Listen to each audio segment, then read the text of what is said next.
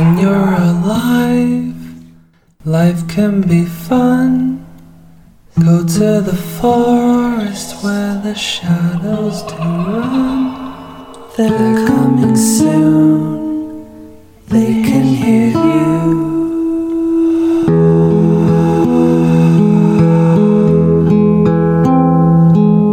Story time. Come inside. Donna Carey tells the story.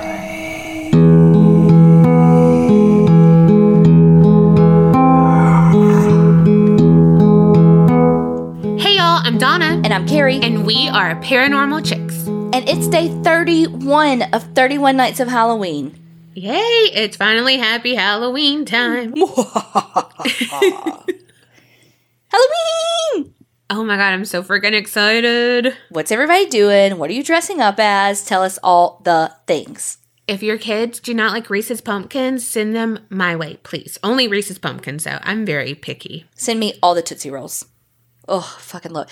Big ones, though. Like, I'm picky. Like the. Oh, okay. I see. You know, I mean, a girl's got to have her needs met. Like no, but like the little bitty ones that you get year-round in the bags, boring. I want either the logs or the long, skinny ones. Yeah.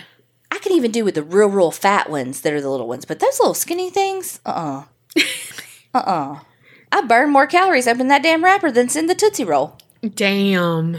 Because today is Halloween, we had to cover the case that shut Halloween down in a Pennsylvania town. Ooh, and you rhymed. Did I? You did. Okay, I did it on purpose. No, I didn't. Picture it. Oil City, Pennsylvania. Oh, Lord. And for those of you who do not speak Southern, oil. Oil City. Yes, Oil City. I can't help it. It's just who I am. I say oil. I say full. I say oil. Do you really say full? Sometimes. If I'm just like quickly like, hey, can you hand me the tin foil? I'll say full. But if I'm like the aluminum foil, I always say foil. Okay, who says aluminum foil? I don't know. But if I say tin foil, I'm saying tin foil. That is so freaking funny. Like FOIL, tin foil. I've got to put some oil in my car. I can't help it. It's who I am. I mean, hey, it's endearing. It just is it though? It's just who I am. Okay, Oil City, Pennsylvania. October 27th, 1992. Shauna Howe was an 11-year-old girl who was living her best life. She loved Halloween, and she was super, super excited about this year's Halloween. She lived with her mom, dad, an older brother, and a younger sister. But her family was struggling financially, and they couldn't afford new Halloween costumes that year. So Shauna channeled her inner Molly Ringwald and decided to make her own costume. She's flipping through her closet, and she finds this old but very cute turquoise and black gymnastics leotard. So she's like, this is perfect. I can just wear this. Even though it wasn't Halloween, it was, again, October 27th, Shauna had big plans. She went to school that day, and when she got out of school, she had an after-school party with her Girl Scout troop, where she got to wear a costume and do all the things. After the Girl Scout party, she went to the local nursing home because she was in this choir that would go to the nursing home every so often and sing for the residents. Which, did you ever do that when you were a kid? I don't think so. We totally did. And I remember going to the one where my grandfather was. And so it was like so cool that I got to be like, this is my grandfather, because nobody had ever gotten to meet him because he was in the nursing home because he had a stroke and my grandma just couldn't take care of him. Yeah. Shauna was a busy bee that day. After the nursing home sing-along, she had another party to go to at her local church. And this church was not that far from her house. Something said like a few blocks, something said about half a mile. I don't really know miles and blockage, but it wasn't that far. Well, blockage, just not in street terms. Yeah, I know it in your freaking lungs with your blood clot. Well, I was talking about your sewage or whatever. Flood in my house. Yeah. But, I mean, don't have to bring up the past, Carrie. Oh, okay. Says the girl bringing up 2 weeks ago. Even though the church was really close to her house, Shauna was terrified of the dark and did not want to walk home alone. Her mom knew that she was scared to walk alone and was like, she's only 11. I don't really want her walking alone either, at night after a party, even though it was supposed to end at about 7 or 8. So her mom told her, wait for somebody after the church party. They'll come pick you up and bring you home for me, because her mom would be at work and couldn't go pick her up. So that day came, she went to school, she went to the Girl Scout party, she went to the nursing home party, and she went to the church party. When it's time for Shauna to be home, her mom, Lucy, calls her stepdad, John, and she's like, hey, did Shauna make it home yet? And he's like, nope, Shauna's not here. And Lucy's stomach drops. Fuck, she forgot to get someone to pick her up. Oh my goodness. So in her mind, Lucy's like, okay, don't panic. John, her stepdad, waits at home just to make sure that Shauna didn't walk home, because it would have been, if she did walk home, it would have still been a little bit early. But it was starting to get later and later, and the party should have been long over. So he hops in the car, and he's thinking, okay, I'm going to find Shauna walking home. Like, I'm going to see her on the sidewalk walking home, because I have to, kind of thing, So he gets in the car. He takes the most common route that Shauna would take to walk home, and he doesn't see her. So he goes on to the church, and Shauna isn't there, and neither is anyone else. Clearly, the party had been over for some time at this point. So John's like, okay, she's not, on this main drag. She's not at the church. Let me go down some of these side streets. So he goes through all these side streets, these back alleys, none of the places that Shauna would have ever chosen to walk home. But to cover their bases, let's check them all. Maybe she got lost or, something like that. So he takes all these different routes just to make sure. And at about 9 o'clock, he gets home and Shauna's still not there. Her mom's like, okay, I'm about to leave work. I'm coming home. But first, she called Shauna's dad, her biological dad, and is like, hey, you hadn't heard from Shauna. Think about it. If you were sitting at a church and your mom and your stepdad didn't come pick you up, stands to reason she would call her biological father. And he's like, no, I haven't heard from her. So Lucy heads home from work at about 10 o'clock. When she gets home, she calls one of Shauna's best friends from Girl Scouts, Joey. Joey says, yeah, she was at the party. We hung out the whole time, We walked home together when she realized that she didn't have a ride.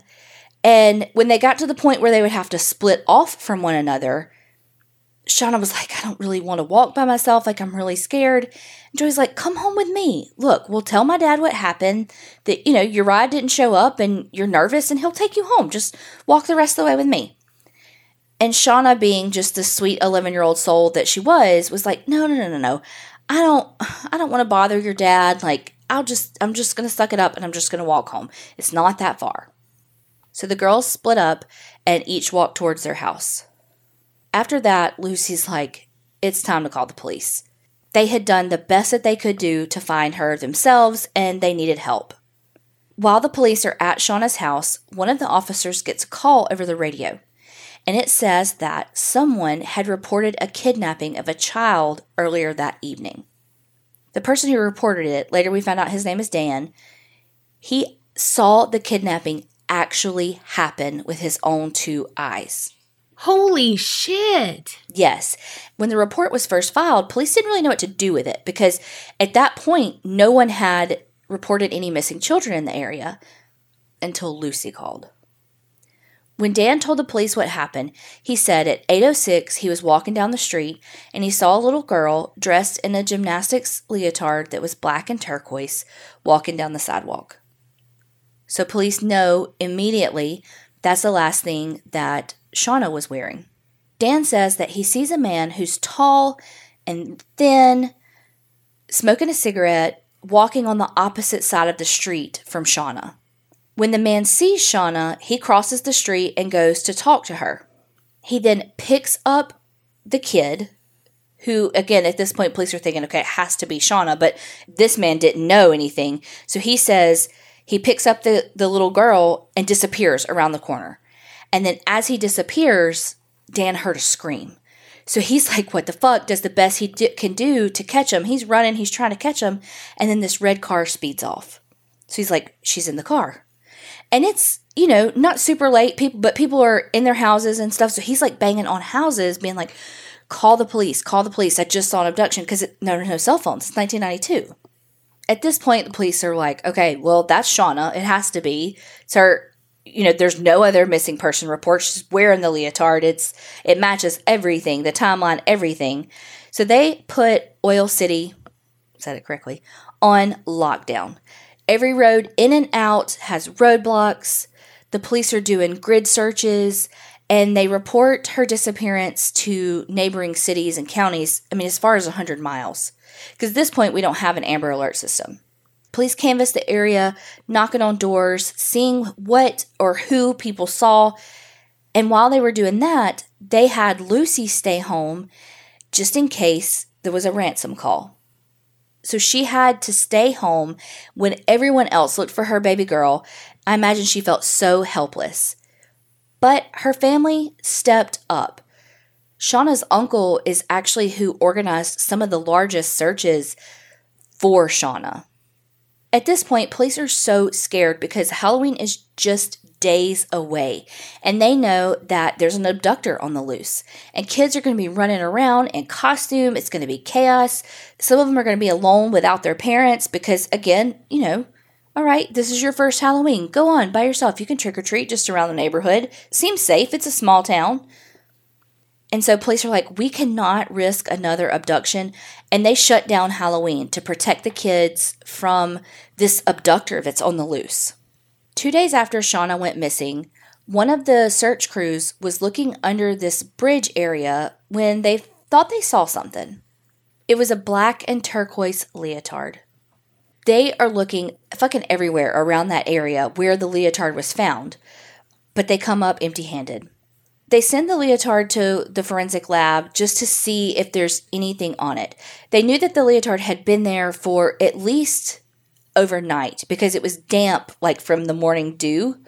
But they had also searched that area like the day before. So it ended up there somehow after they searched. So they knew that it hadn't been there that long. That is so frustrating. It's like you search an area and you're like, okay, check, that's searched. Oh, nope, gotta go check it again because now there's something. Yeah. Oh my gosh. Unfortunately and fortunately, they found semen on the leotard. So, unfortunately, that indicates that she was raped. But fortunately for the investigation, they were able to get a full DNA sample. So, if they can find the guy, they can prove it with DNA. On the 30th, there was a guy out camping who was walking around just exploring, and he was on a bridge when he saw something. And he looks, and it's a body lying face down on the ground. But here's the thing. That body was 500 yards from where the leotard was found. Holy crap. Yeah, they had already searched that area. So just like what happened with the leotard, they searched an area and then came back, and then there was the evidence. It's like someone knows when they've searched it. Right. When police get there, they see that it is, in fact, Shauna's body. Bless it. And she was dressed interestingly. Obviously, she wasn't wearing her leotard because they had already found that the day before. Well, I didn't think she was going to be dressed at all then. Yes. She had on shorts, some socks that weren't hers, and her shirt was inside out and backwards. The bridge that was over where her body was had her shoes placed perfectly, like side by side, but like facing opposite directions, like so they lined up perfectly. And there was a candy wrapper beside her shoes. Oh my gosh. Police felt like the way her shoes and the candy wrapper were positioned, that it was her killer taunting the police. Yeah. Like, hey, you searched this area twice. The area where her body was found had been searched twice. Once by police and their grid searching, and then once by the search that Shauna's uncle had organized. Wow. And they found nothing. Did it say what candy it was? No, of course that's what you ask. Well, Inquiring minds. It was not Reese's Pumpkins. The autopsy comes back, and they put the cause of death as a fall. And it was horrible. She had a big footprint on her fucking face. What? Yes. And the fall that killed her was off of a 33-foot bridge. And she fell, aka thrown, off the bridge onto just this rock bed underneath. Oh my gosh. Well, kicked, huh? Kicked off the bridge? No, I think what it was, the shoe print on her face, I don't know if it was pre or post-mortem, but what I think happened is if it was pre-mortem, it was them either subduing her or something. She was trying to get away. I don't know. And they were holding her down with their foot on her face. The other thing that it could have been is that, okay, this is really rough, y'all. And it's a kid, so I know that this part's going to be rough. But after she was thrown off the bridge, she lived for 30 minutes before she succumbed to her injuries. 30 minutes? So is it possible that they realized that she lived and went down there and stomped her face? I don't know. I don't know. Oh my gosh. Literally, that's purely conjecture about the footprint on her face because I don't know. Oh my gosh. The autopsy found multiple places on her body with DNA samples, again, from her sexual assault, and it was the same DNA sample that was on her leotard. Here's the thing. The autopsy didn't show any indicators of how she was held. She had no ligature marks, and so it's like, how did they keep her from running? Because it had been a couple of days. Like, it wasn't like they took her and then killed her within the first 10 minutes. Like, she had been held for a little while. How long, I don't know. But it wasn't one of those abduct, kill type things. That's why I think the first one, maybe because to that stomping after she fell just breaks my heart even more. But maybe they were trying to subdue her because they put clothes on her and stuff. So I feel like they were trying to keep her. Yeah. You know, and so. Yeah, I don't know. You know what I mean? And so maybe that did happen. Like you said, they were trying to subdue her or whatever. And then they were like, oh shit, we killed her. And then like, let's just do it. And it was like, oh shit, you know what I mean? Like, whatever. I don't know. But, or, it was like, when they got her, they raped her and then was like, okay, fuck, we got to get rid of this leotard. True. So he threw the leotard out and then took her home and was like, okay, let's put these clothes on her, but I'm not finished with her. So maybe raped her some more and then, I don't know. But why would they put clothes on her then? I don't know. But again, all that's purely conjecture. We don't actually know. But what we do know is that at this point, police have no leads other than the DNA sample. And so they're looking at everyone in Shauna's life because it's, again, not uncommon, as awful as it is, that these types of cases do sometimes involve a male that the victim knows. So the whole family gives DNA samples. The stepfather, the biological father, even her brother, they all give DNA samples and they all come back negative. Well, a lot of people thought that her uncle did it because he was so involved in the searches. He was the one that took the lead and led, huge search parties.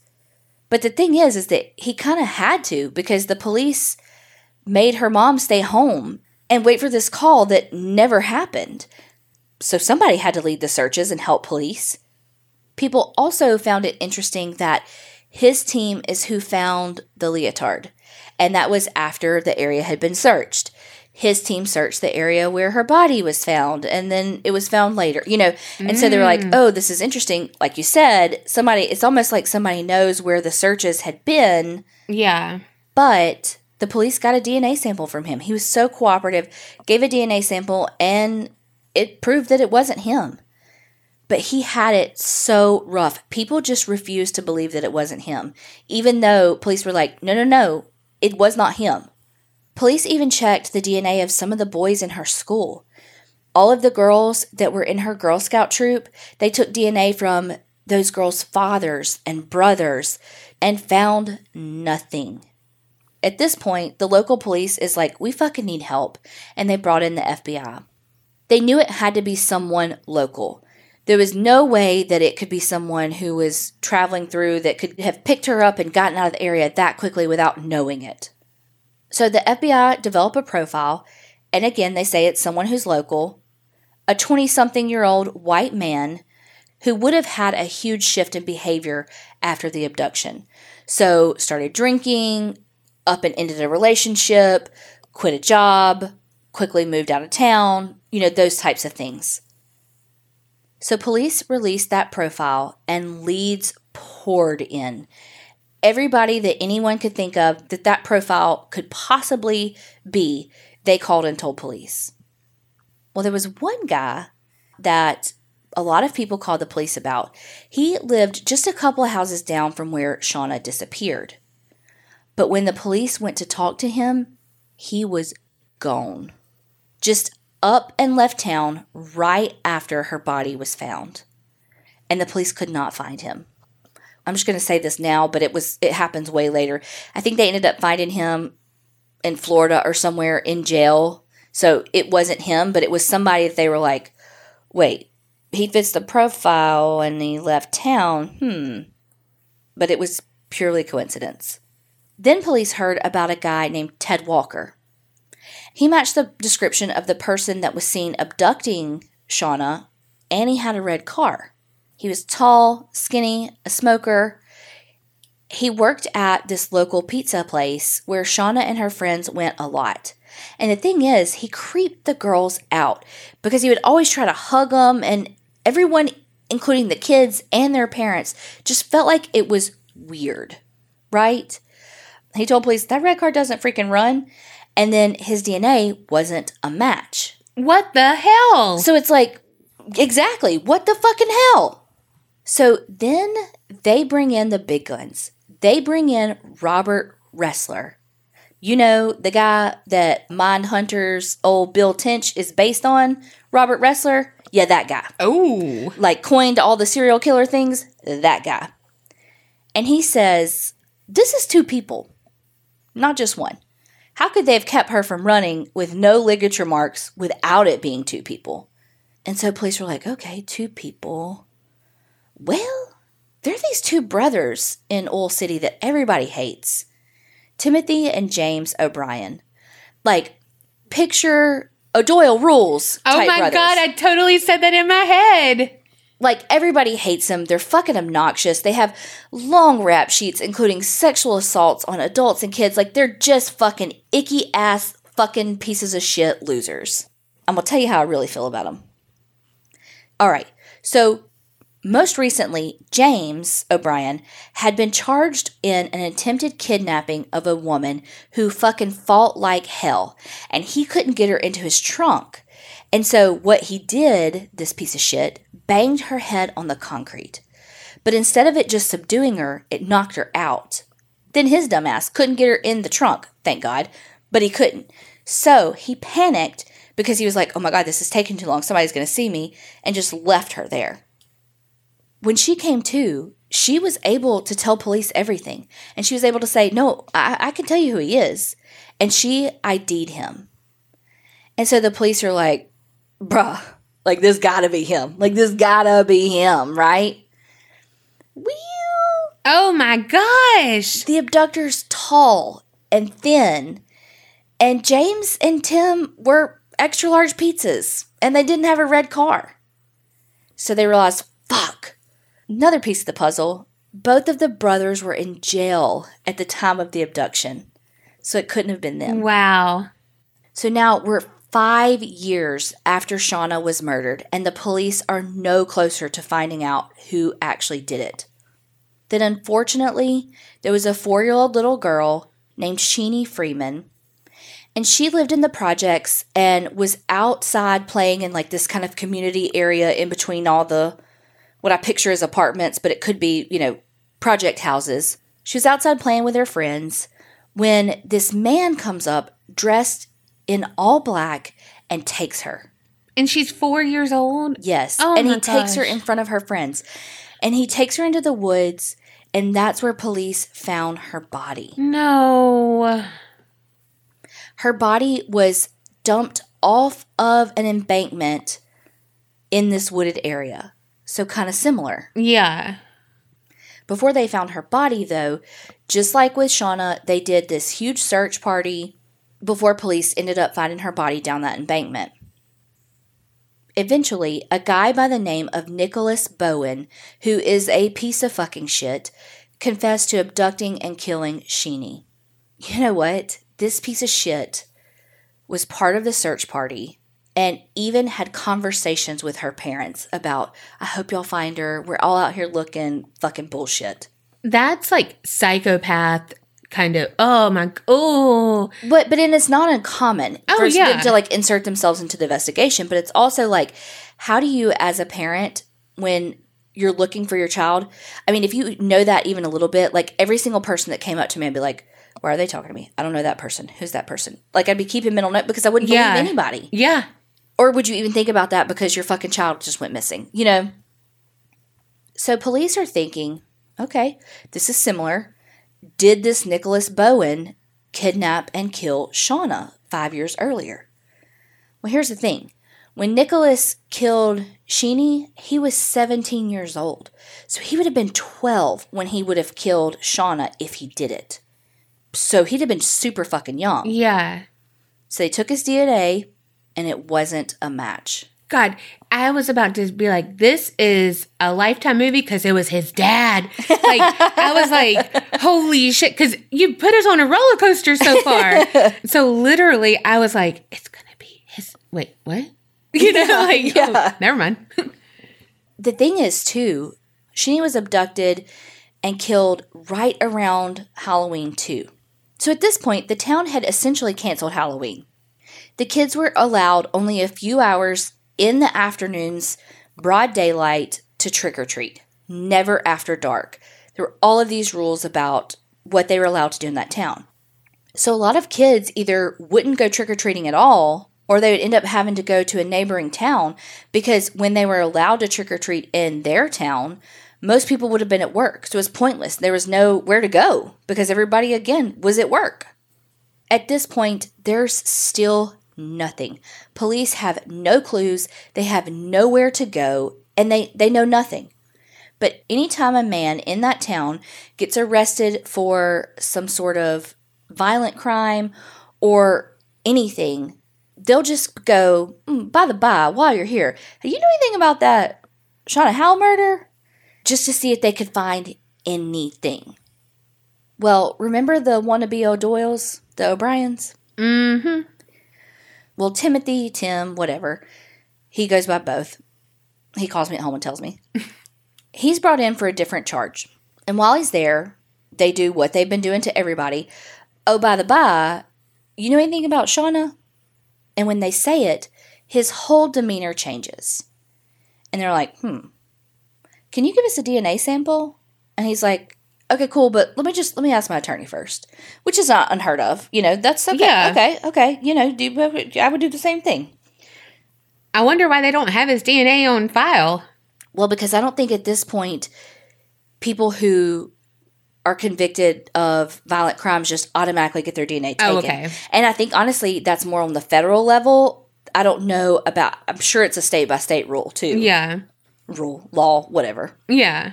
Well, but you said he was charged with a sexual assault of adults and stuff, too. Yeah. He ends up giving him a DNA sample, and it came back negative. So the detective that's not letting this case go, thankfully, but he's not. He's dogged with it. Yeah. He's like, yeah, something's just not sitting right. Like they just fucking fit. Like, something's not sitting right. So he goes back to the files, and he combs over them. He reads the interviews. He's doing all the digging. And then he's like, wait, what? No one double-checked anything. They weren't really in jail. Turns out, neither one of them were in jail. They were out on bail. Oh, my God. So they ran James's DNA against the DNA found on Shauna, and it was a match. Oh, my gosh. Then a jailhouse informant said that when he was in jail with Tim, when it was during 9/11, so it was on it was a lockdown in the jail, Tim spilled the beans and said that he killed Shauna. So now the police have something to go on. But the person who was seen abducting her was a thin male. Again, James and Tim are extra large pizzas. So could there be a third person? The detectives keep searching the documents, and they find out that the brothers were living with Ted Walker. Remember him? Yes. The weird guy that worked at the pizza place? Yes. The weird guy that worked at the pizza place that hugged the girls and had a red car? Yes. Mm-hmm. Remember how he told the police that the car didn't run? They didn't check. They never fucking checked. So the police bring Ted in for questioning, and he starts singing like a canary. He said that, yes, the O'Brien brothers were living with him and his son, and one day they got to talking about how they felt like the Oil City police were incompetent and they were stupid, and that they could pull a prank on them and commit a crime and the police would never ever even figure out who it is. So they said, you know what we should do? Dumb, don't listen to them. They said, we should kidnap a kid in front of somebody so that they can report it, keep them for like 15 minutes, and then go put them back and watch the police scramble and see what they do, because they're dumb as shit. They ain't gonna catch us. I wonder what they do on Friday nights, because good Lord. Right. I'm not really sure why this next thing happened, but after they got Ted's story, the police let him go. I don't know why. I don't know if it's that they didn't have anything to hold him on, because he didn't really say he did anything. I don't know. He lied to him about his car. I mean, can you get in trouble for that? I don't know. I mean, I guess you could say hindering the blah, blah, blah. Yeah. Anyway, but they let him go. The next morning, the fire department calls and is like, hey guys, Ted's burning a mattress in his backyard. Oh my God. Oh my gosh. The next day, police get a search warrant and they search Ted's house. Well, at this point, news crews are all over the place when they're searching the house, because this is a huge story. I mean, everyone knows about Shauna's murder. Well, Dan, remember him? He's the one that saw the abduction happen. He's at home watching the news, and he's like, that's him. That guy that's standing outside of that house, that it's his house, that is him. Wow. Wow. So he calls police and is like, this is him. So police bring Ted back in, and his story kept fucking changing. But essentially the story was, Ted was at the store when he saw the brothers drive by in his red car. So he followed them and was like, the hell, what are y'all doing? And they're like, well, we want to do the plan tonight. We don't want to wait, because they were going to wait until Halloween to do it. And they're like, no, we want to do it tonight. We don't feel like waiting. So they see Shauna, poor Shauna, completely innocent, walking down the street, just trying to get home. And Ted knows that she's going to recognize him from the pizza place.